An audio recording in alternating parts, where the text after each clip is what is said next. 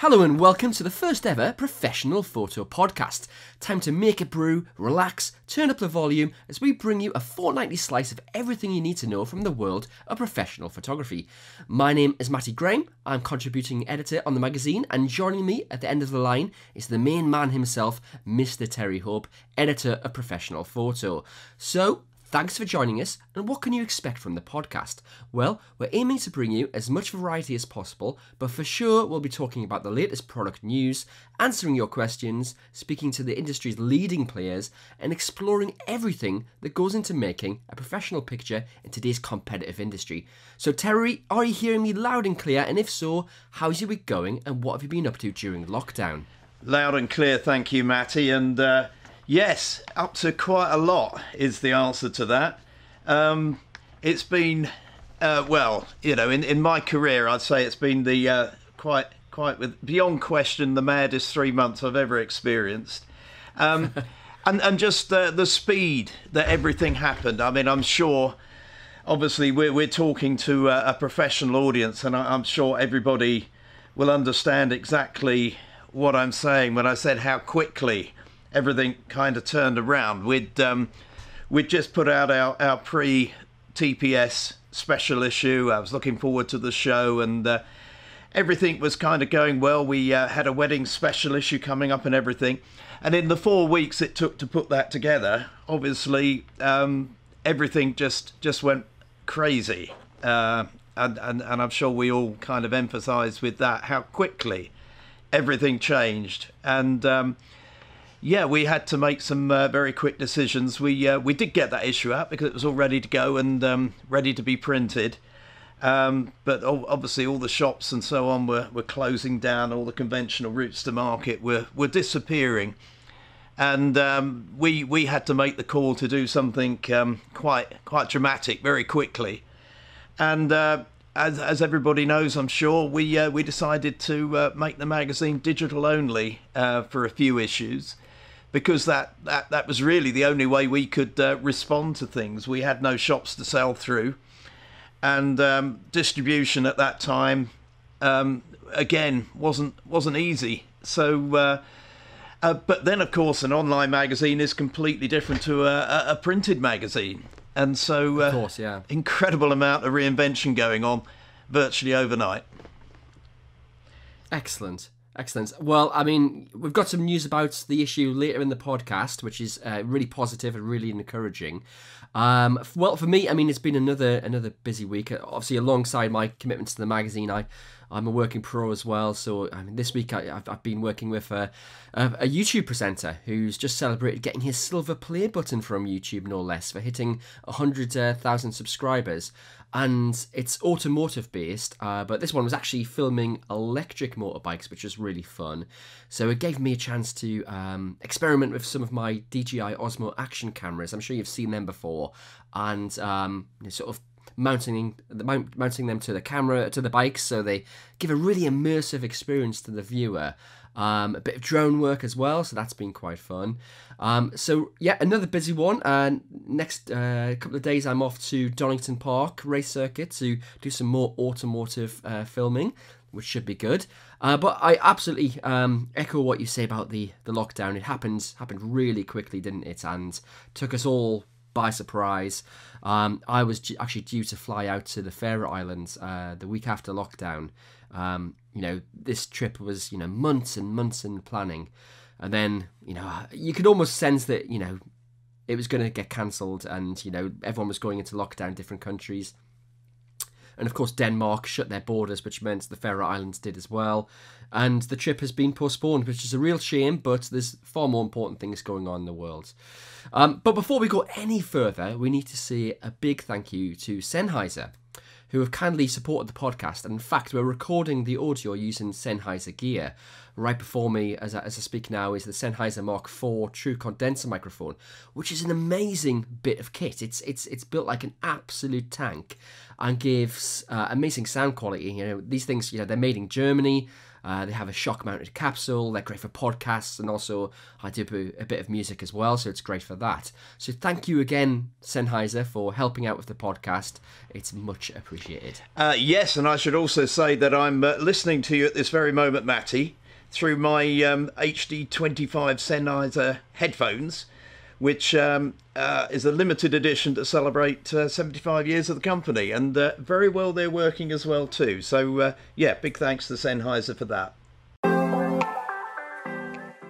Now, Terry, we can't start the news without talking about what is arguably the biggest launch in maybe the last 15 years. I am, of course, referring to the Canon EOS R5. So, a little bit of history. My first DSLR camera was the 350D nearly 20 years ago. All 8 megapixels of it. Fantastic camera. Went around the world 3 times with it, never missed a beat. In fact, still working to this day. And since then, I've owned virtually every Canon out there, 1DSs, 5Ds, currently using the 5D Mark IV, 6Ds, 7Ds, and although I use other brands too, I mean, looking around the office, there's Pentaxes and Sonys lying everywhere. My main workhorses for my commercial and video work are Canons. So these announcements are a really big deal, and if you missed the launch feed that Canon sent out yesterday, let's walk you through the headlines. So the EOS R5 is a professional camera, and it can be seen as the spiritual successor to the 5D4, I think. It's got 45 megapixels, up to 20 frames per second burst rate, which is, of course, the same as the Sony A9. And amazingly, it's got up to 8 stops of in-body image stabilization. 8 stops. Amazing. Other specifications include over 5,000 selectable AF points, and amazingly, 8K raw video. What do you think of it, Terry? It's incredible, isn't it? And obviously, that was probably the headline launch yesterday. But there was so much else that came along with it as well. And Canon have been teasing us with this, haven't they? It's really interesting how they've done that. It's I think they faced a couple of challenges. First of all, these aren't normal times, and so it couldn't be a normal launch. So it's the first time I think anything this kind of size has been done online. Obviously, the whole world was invited to hear about it pretty much at the same time as a lot of us did in the media. I did get a bit of a heads up on it a few days before, but we had, of course, had a lot of the information coming through already, and so I think we'd had a chance to quite get our heads around it, and it didn't disappoint, that's for sure. Obviously, I'm sure you and I both, it's frustrating in that we, a normal launch, you would get to pick up the camera, to hold the camera, to look through it, to play with it. Obviously couldn't do that yesterday. Of course, yeah. But the feedback, yes. I mean, the feedback, it's extraordinary, isn't it? It looks like a wonderful camera. And those headline features, you're talking about 8K video. And you think to yourself, well, why do we need 8K video? And, of course, it just opens so many doors, doesn't it? I mean, you're a filmmaker, and just the editing you can do with that, how you can crop into it, and how you can take still images out of that footage, which are still incredibly high resolution. It just changes the goalposts. It's fascinating to see it. Yeah, I mean, I think, not that I want to pour cold water on it, because it is an amazing product, but I think, professionals will know this, that you have to obviously take into account, if you're going to be filming 8K RAW, then, your workflow is probably going to have to change as well. You're going to need a very well-spec'd machine to cope with the footage. So, maybe it's a case that a lot of photographers, professional photographers, will almost have to sort of change their setup to keep up with this camera, because it is such a quantum leap forward. But you're absolutely right. It's gonna absolutely change the industry, this camera. Because of the times we are living in at the moment, it was a very strange launch. I mean, usually, Terry will know this, we gets sort of shown into a swanky Soho hotel usually, plied with champagne and shown the camera ahead of time, but that just wasn't possible this time around. So that was a shame. But it was nice for the sort of general public to see it at the same time as most of the media as well. I mean, Terry got a bit of a heads up because he's very important in the industry. I didn't, unfortunately, but just to sort of follow on from this as well, because I think the R5 is obviously going to be a game-changing camera, and it's going to sell well.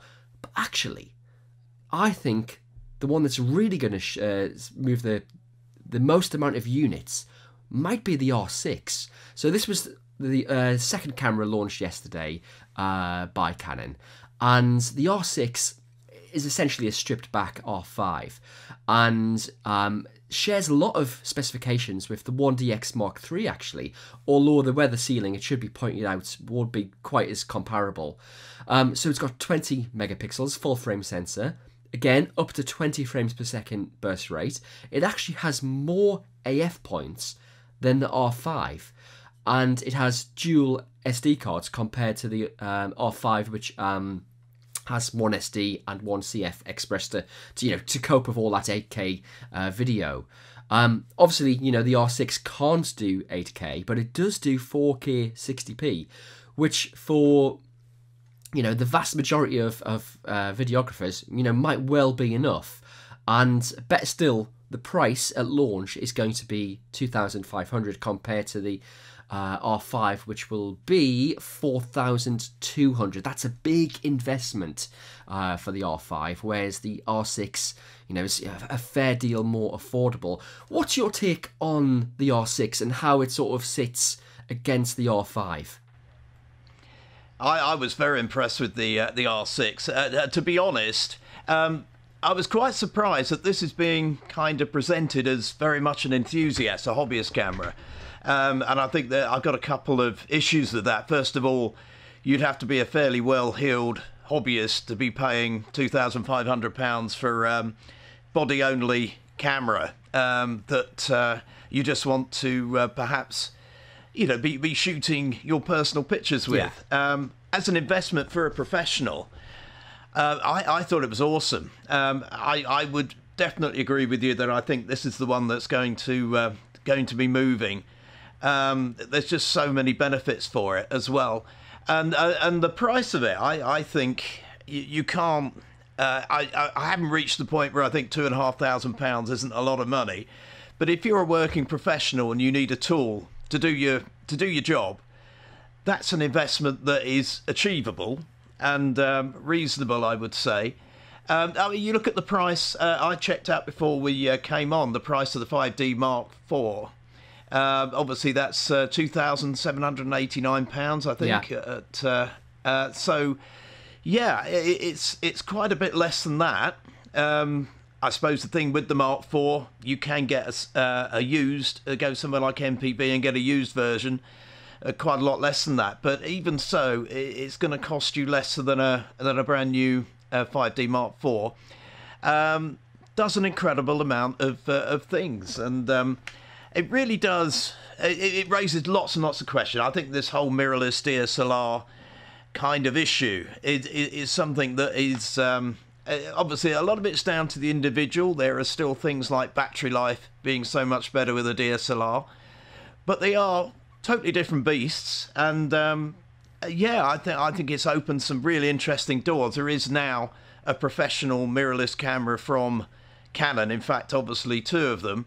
That will absolutely, undisputably do a fantastic job for the professional, and definitely now they got something you can consider if you're a working photographer.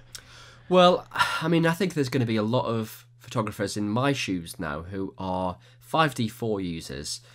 The news has come out about these cameras, and now they're going to be thinking, right, do I upgrade to the R5, or do I sort of pivot sideways, as it were, into the R6? I mean, it's just nice to have that choice from Canon now, isn't it? For them to be, okay, they were late to the mirrorless party, but my word, they've really made up for that with the launch of these two cameras, and also, the four RF lenses that were also announced yesterday. We'll maybe save that for another episode, but there was a lot of glass announced yesterday as well. So a lot of professionals will now be thinking, what do I do next?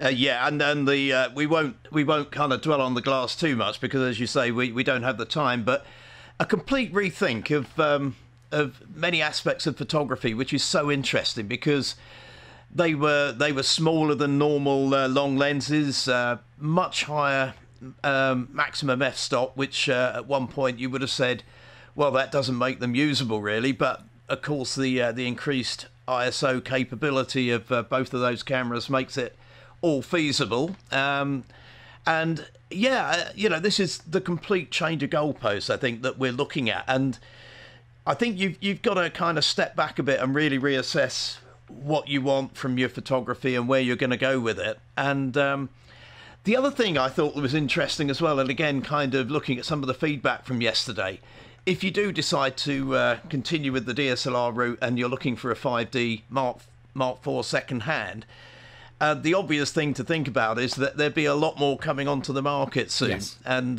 prices could drop down because people will be trading up to, probably the R6, if not the R5. So, if you're happy to stay with the DSLR, you'll probably have a lot more second-hand options coming up in the very near future, I suggest. Well, somebody somewhere may be getting my very well looked after 5D4 soon. In immaculate condition, I'm sure. Yeah, let's only dropped a few times. Great stuff. Well done. They do bounce. Well done, Canon. That was great work with those launches. And it's also been a busy month for lens launches as well over the last few weeks. We've seen Tamron pull the covers off 28 to 200 f2.8 to 5.6, which is for Sony E-mount cameras, and coincidentally, that's just landed on my desk. So I'm looking very much forward to testing that. We've also seen Takina announce an ultra-wide 11 to 20mm optic for Canon and Nikon APS-C DSLRs, and not to be left out, Sigma has unveiled its first long telephoto zoom lens for full-frame mirrorless cameras. Well, joining me on the line now is Tim Berry, who is Media and Marketing Manager at Sigma Imaging UK, and Tim's kindly agreed to give us some time to tell us a little bit more about the Sigma 100 to 400. Tim, thanks again for joining us, and I wonder if I can start by asking you a little bit about where this lens sits in the Sigma range and what sort of photographers might be interested in it.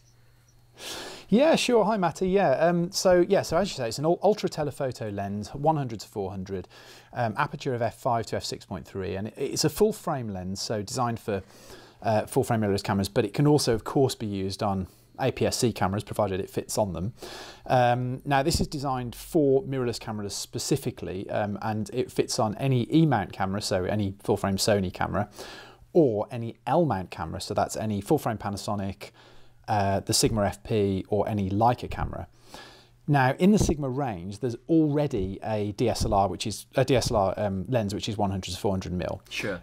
But Sigma's been really keen to point out that it's not the same lens with a different mount. It's completely redesigned for mirrorless. So it's a brand new lens, new optical design, new features. And so yeah, it's a very much a newly sort of conceived lens, and very sharp in the corners, even wide open, hardly any chromatic aberration, and I think it really kind of fills a gap in the market for kind of E-mount and L-mount users, and I think we kind of felt sort of this kind of big sort of sigh of relief when it came out, because a lot of these kind of users, especially L-mount users, have been kind of waiting for something like this because there just isn't anything on the market available. So it was a really kind of it really kind of filled a gap. And I guess, who's it for? Well, it's an ultra telephoto lens, so probably most people are going to be picking this up for kind of wildlife, sports, aviation, kind of any kind of fast action subject really. So garden birds, wild birds, air shows, football matches, that kind of thing. But for me, I would say its USP really is that it's so small and light that it's about, I don't know, 1.1 kilograms or something, just over. Yeah. And that means it's really good for day-to-day shooting as well. Whereas, so, you know, most ultra telephoto lenses are quite big and heavy, so they're kind of field lenses really. You would take them out to shoot something like some birds or something in a particular location. You set up on a tripod or a monopod, and then you just shoot for a while and then go home and just take your lens straight home. But this lens is much more versatile. You can kind of just put it in your camera bag, carry it around with you, take it to the park and shoot portraits of your kids or whatever, pop it in your bag without really thinking about it. And that just makes it a much more versatile lens and much more sort of usable for sort of day-to-day shooting. And for me, that is its USP, I think. And actually a good comparison, we did a bit of a weight test, because when you say 1.1 kilograms, people think, how heavy is that? But in real life, it's about the same as 3 cans of Coke. So it's very, very slightly heavier than 3 cans of Coke. So it's so that gives you an idea of how much it weighs, which is very little compared with kind of those other big ultra telephotos on the market.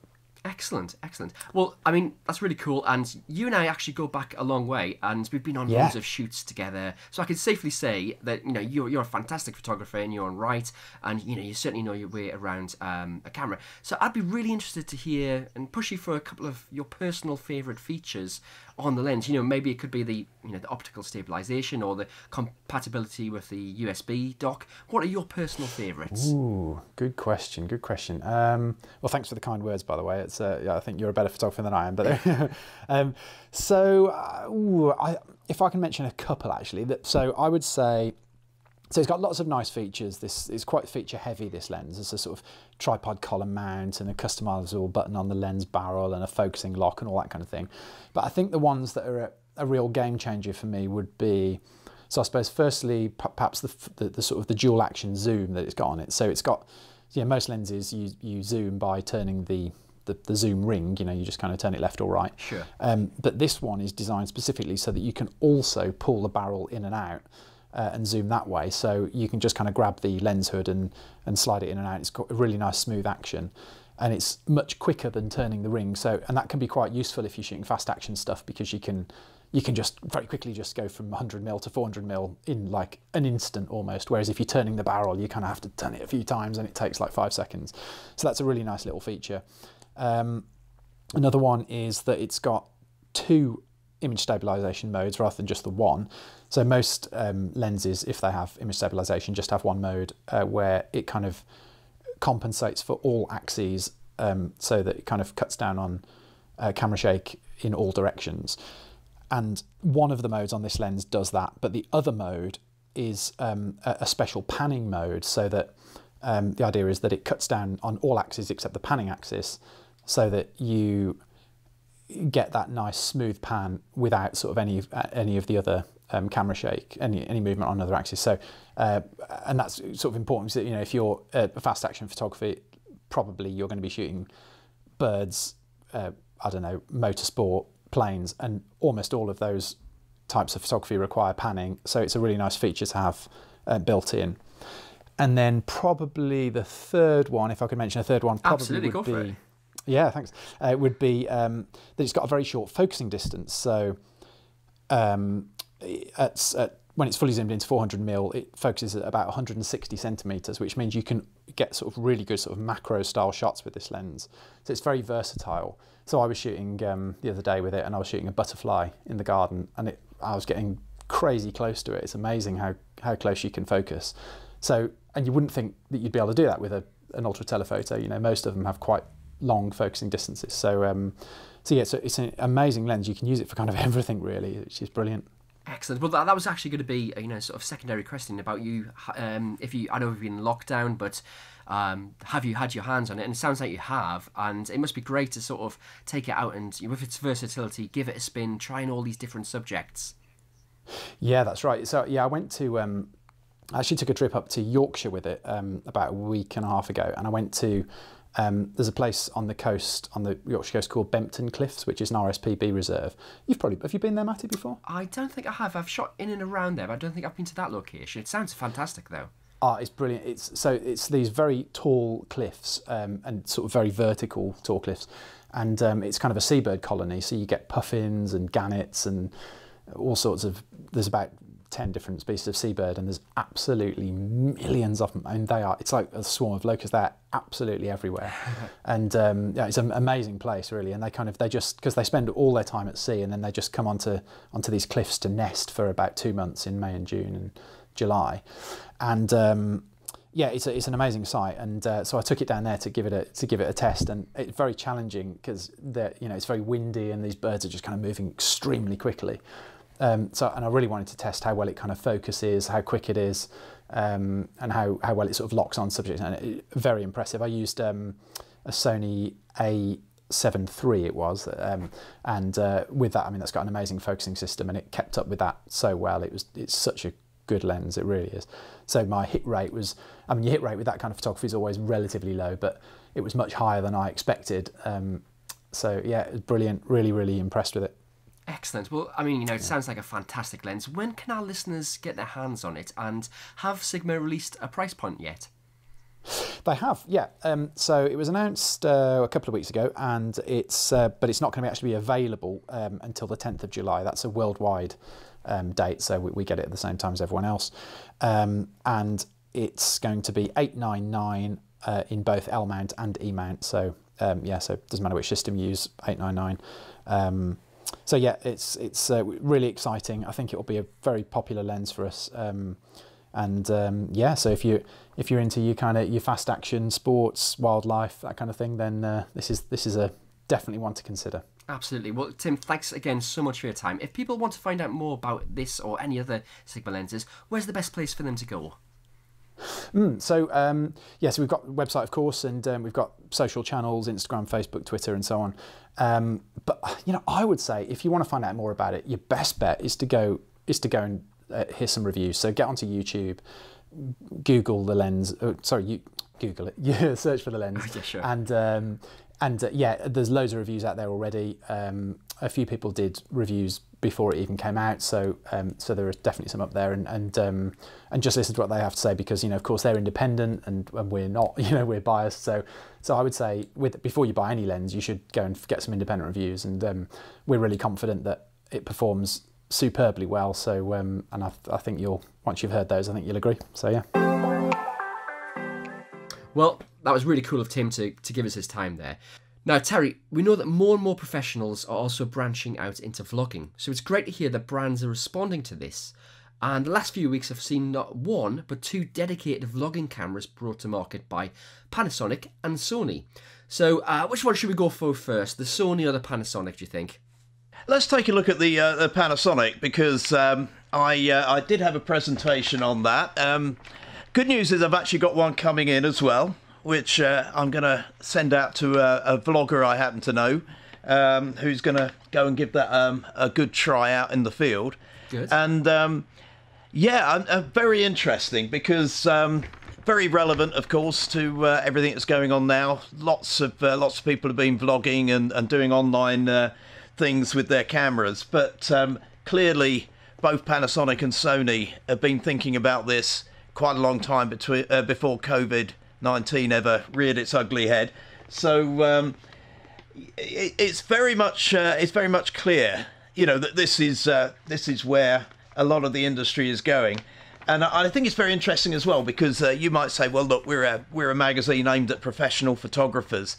Why are we talking about vlogging, which is it's neither still photography nor a traditional thing that a photographer would do. But I would suggest, I think everybody, we as a publisher are reinventing ourselves. I think photographers need to do the same. You can't stand still. You can never stand still. We recently did a live stream with Jimmy Cheng, who's obviously using Olympus cameras, but he's a photographer who's moved into vlogging.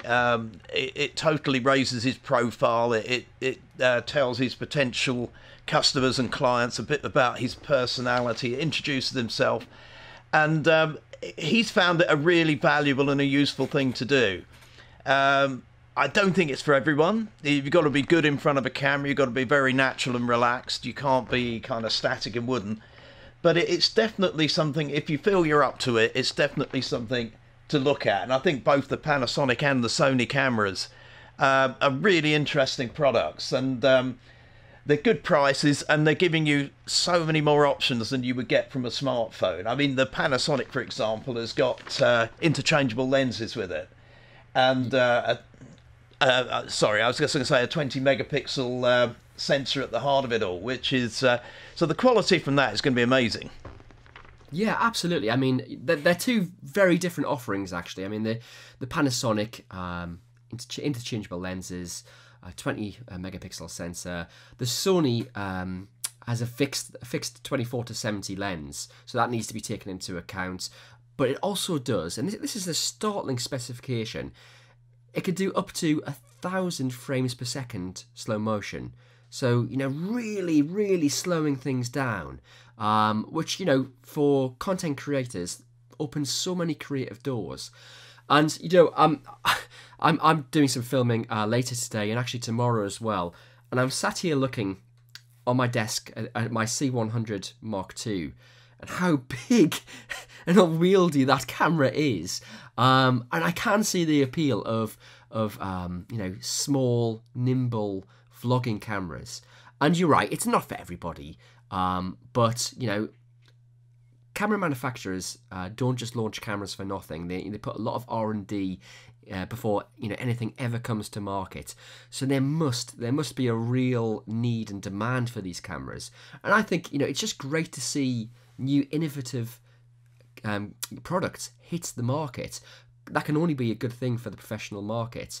And, you know, maybe even some of these features that start off in something small like a Panasonic G100 or a Sony ZV-1 will then sort of trickle up to more professional cameras. So, you know, that's often how the camera brands work. They test the waters in the smaller cameras, and then they sort of trickle up to the larger cameras. So I think you know, this is going to be the start of a new stream of vlogging cameras, and I think we're going to see more and more of these on the market, which I think is a good thing.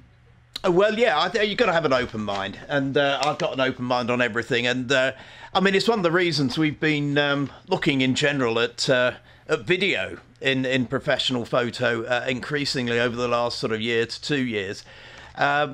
You can't just be a traditional photographer. You can't keep your head down and not look at what's coming over the horizon. It's just expanding. It's becoming a completely different business to what it was. I'd suggest it's more kind of multimedia now. Filmmaking doesn't come into every aspect of photography, but an awful lot it does. And you can offer extra services to a client, and you can also offer a service that somebody else will offer if you don't. And I think vlogging kind of comes into that. It's certainly something that we'll cover it off. It's not going to be a huge strand of what we do, but it'll be something we do cover. And like I say, it's actually getting hold of the kit is the key to it all. And the Lumix G100, for example, one of the big things, and I should be interested to see what it can actually do, because I'm slightly cynical about it, but it has an integrated Ozo audio by Nokia sound system. Yes. So in other words, a really what is said to be a really good quality built-in microphone. Now, I'm of the school where I would always think you'd need an accessory microphone rather than relying on the built-in one. But we will not sit in judgment on that until we've actually had a listen to it. And I'm told by Panasonic that it's surprisingly good. So we'll see. Maybe for you know, for a vlogger, that will be good enough. But I think I would take that with a pinch of salt until we've actually tried it out. Cool. Well, let's move on to our first item. And the headline in our show notes says it all, really. Bouncing back after lockdown. We've talked about it already. It's been a hard time. And we know there's much more important things going on in the world than image making. But of course, a lot of people listening to this podcast will make their living in photography and videography. So we know they've been hit hard. But now things are easing in the outside world. I think it's time to look ahead and explore ways to rebuild businesses. And Terry, you're quite an expert on this, so I'm gonna hand the mic over to you on this, and I'm looking forward to hearing your thoughts. Yes, I mean we've spoken, haven't we, about reinvention, and my goodness, I think ourselves and so many other people out there have had to kind of suddenly step back. I think we had about a week where I had my head in my hands just thinking, where on earth is this all going? And you're just watching everything kind of falling down around your ears. But if you're going to run a business, you've got to take a deep breath, pull yourself up, and just then go back into it and just think, well, how are we going to get through this? And I mean, for us and for so many other people, it's been going online and just telling people that you're still out there, even if you can't work, even if you're a wedding photographer, for example, and all your weddings have suddenly been cancelled and there is absolutely no prospect whatsoever of anything happening for months and months. Yeah, you've still got to be telling the world, that you're out there, and you've got to be really, you've got to be just telling people you're going to be coming back. And then, now we're getting to the point, I suppose, where things are slowly, there's some kind of normality coming back in. We're a very long way from normal, but you've got to be thinking about, now, how do I kind of go back into this? And we are, obviously, as a magazine as well, we're doing that same thing. We're thinking, well, we can't be, we probably don't want to be digital only forever. So at some point, we've got to go back into print. So we're thinking about how we do that. I think there's photographers thinking about how they get their customers back, how they kind of make them aware that they're back in business. They probably need to have special offers. I think people in the last 3 months, they probably value their families maybe more now than they ever did, especially if they haven't been able to see maybe the grandparents or something. So you can offer something like a family shoot. When everybody can get back together, let's get an album put together where, we'll have the whole family together in this album and celebrate the fact that we can do that. That's a good tip, yeah.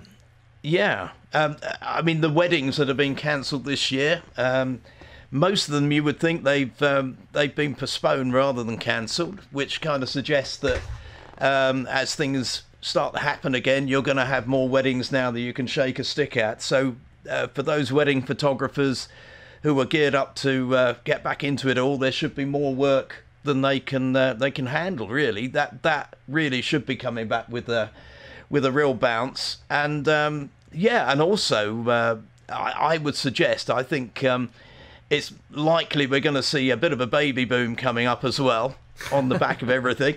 So you could have, newborn photography and all these kinds of things. I think just to keep sane, you've got to try and keep optimistic and positive, and you've got to think about how you can tap into that. And you've really got to be shouting about the fact that you're still there. You've still got a lot to offer, and I'm fairly optimistic about the future, and and I really hope that the professional photographers out there, have managed to get through it and can start to build their businesses back up again. Definitely. I mean, the main takeout I got from that was, just because you're not actively shooting, don't stop telling people about your photography, about your services, because, as you say, people are at home.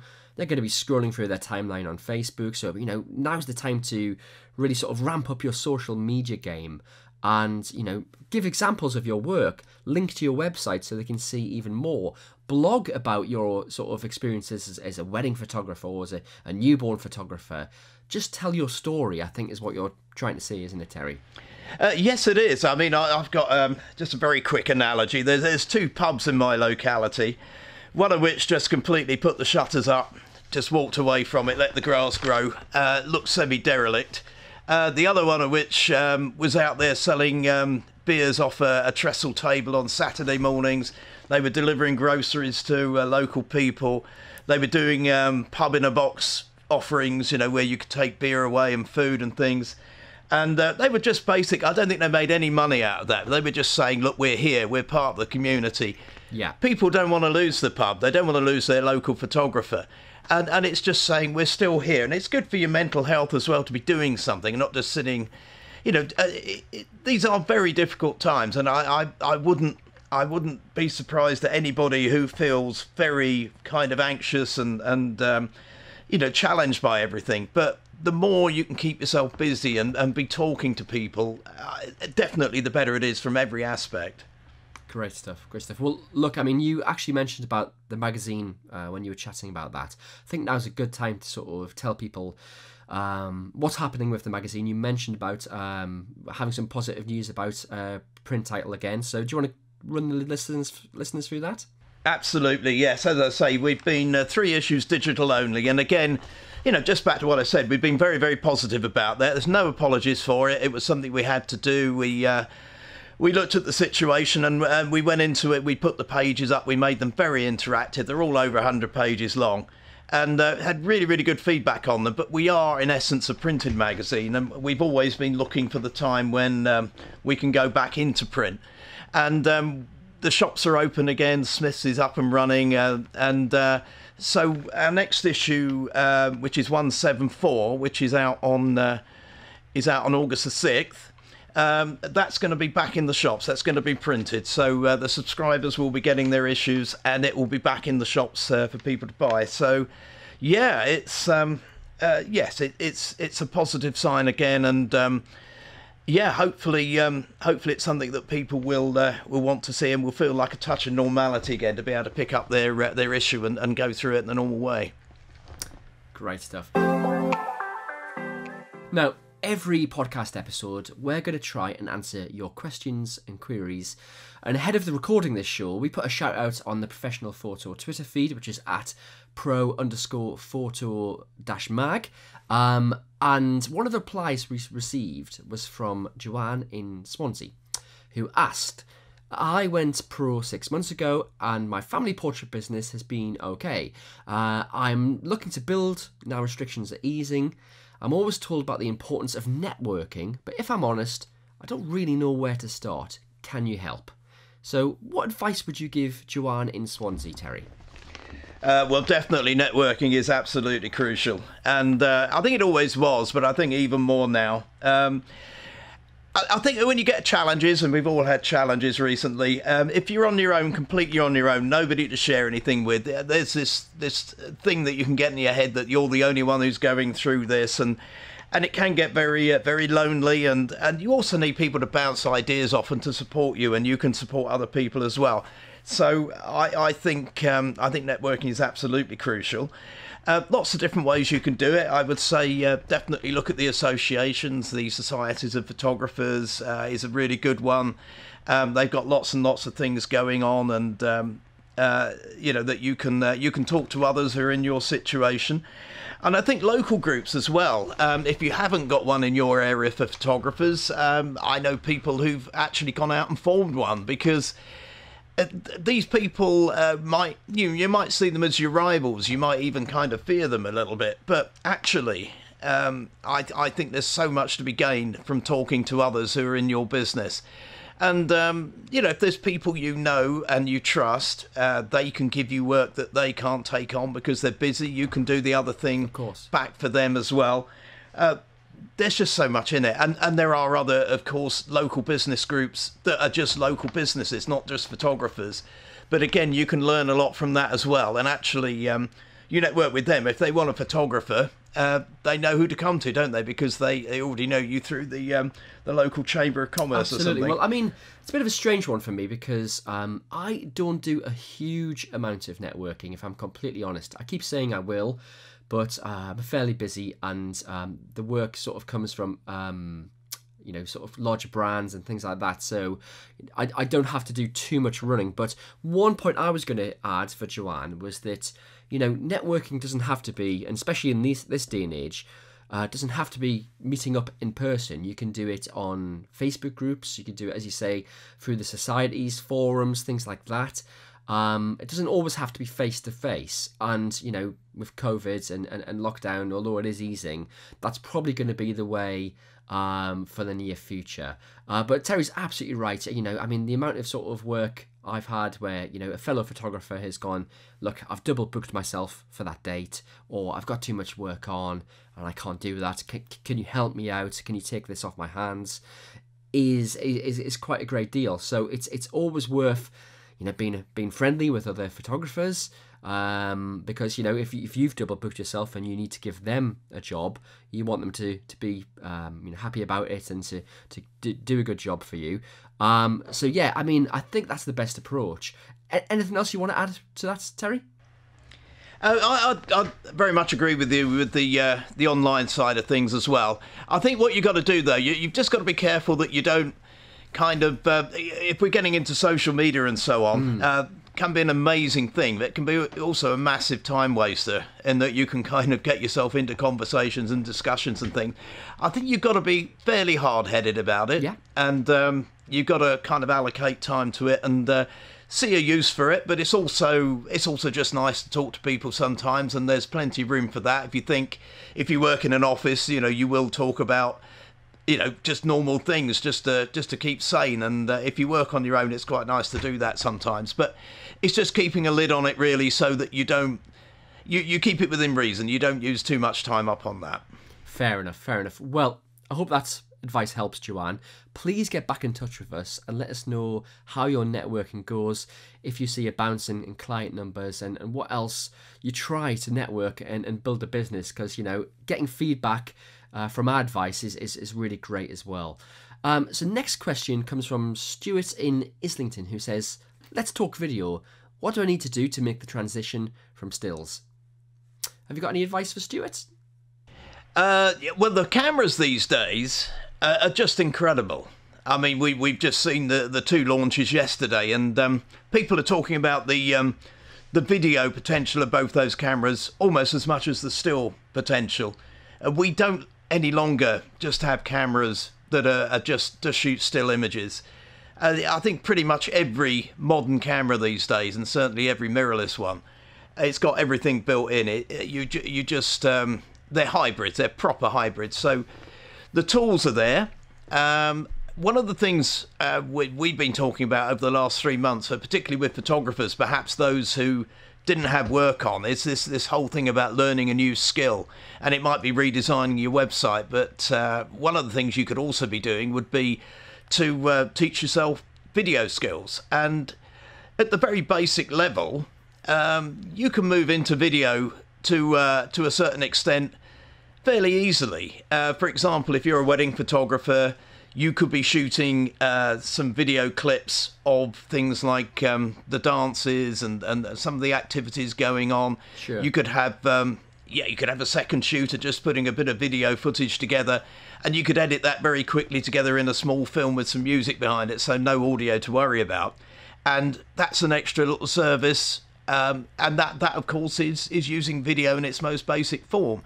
But you could charge for video services as well. If you're a still photographer and you shoot a video section of that job as well, you can charge your client more for that. And there will be investment, especially if there's audio involved. There'll be new skills to learn in terms of editing and so on. And as there's so much to filmmaking as you go further up the food chain, as you say, with sort of codecs, film rates, and all the rest of it. And it's a little bit daunting, but I think if you kind of ease yourself into it and have we talked about having an open mind and tell yourself you need these skills, it's certainly that door is open. There's a lot there. There's a lot of potential there to get into it.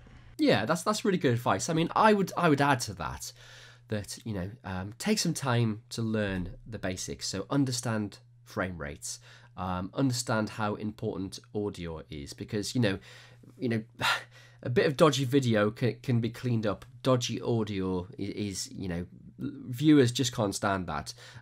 So you really need to sort of start learning about audio. And of course, editing. I mean, I use Adobe Premiere and After Effects. I mean, the whole sort of Adobe ecosystem, I prefer to use that rather than Final Cut Pro or any other sort of software. And it takes time to learn that to a good degree.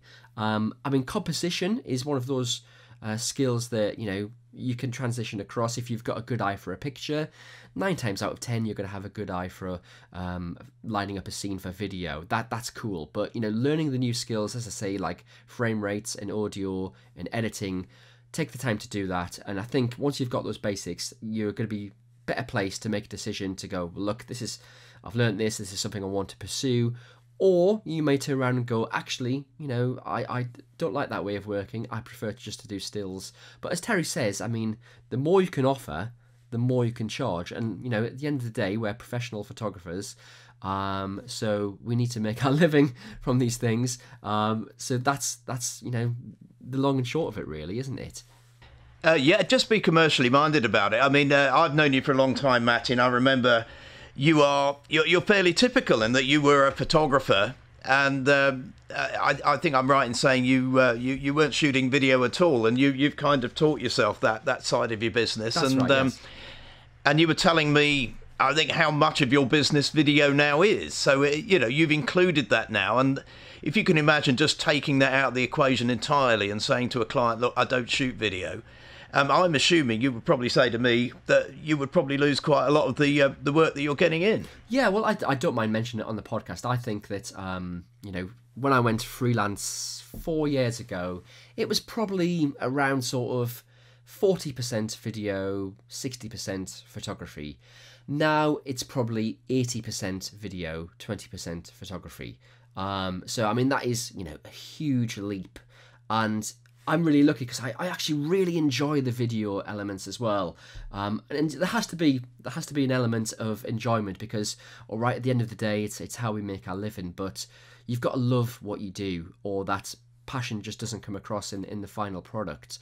So yeah, if you feel like you want to give it a go and it doesn't feel right, then perhaps it's not the thing for you. However, if you do give it a go and you think, why didn't I try this years ago?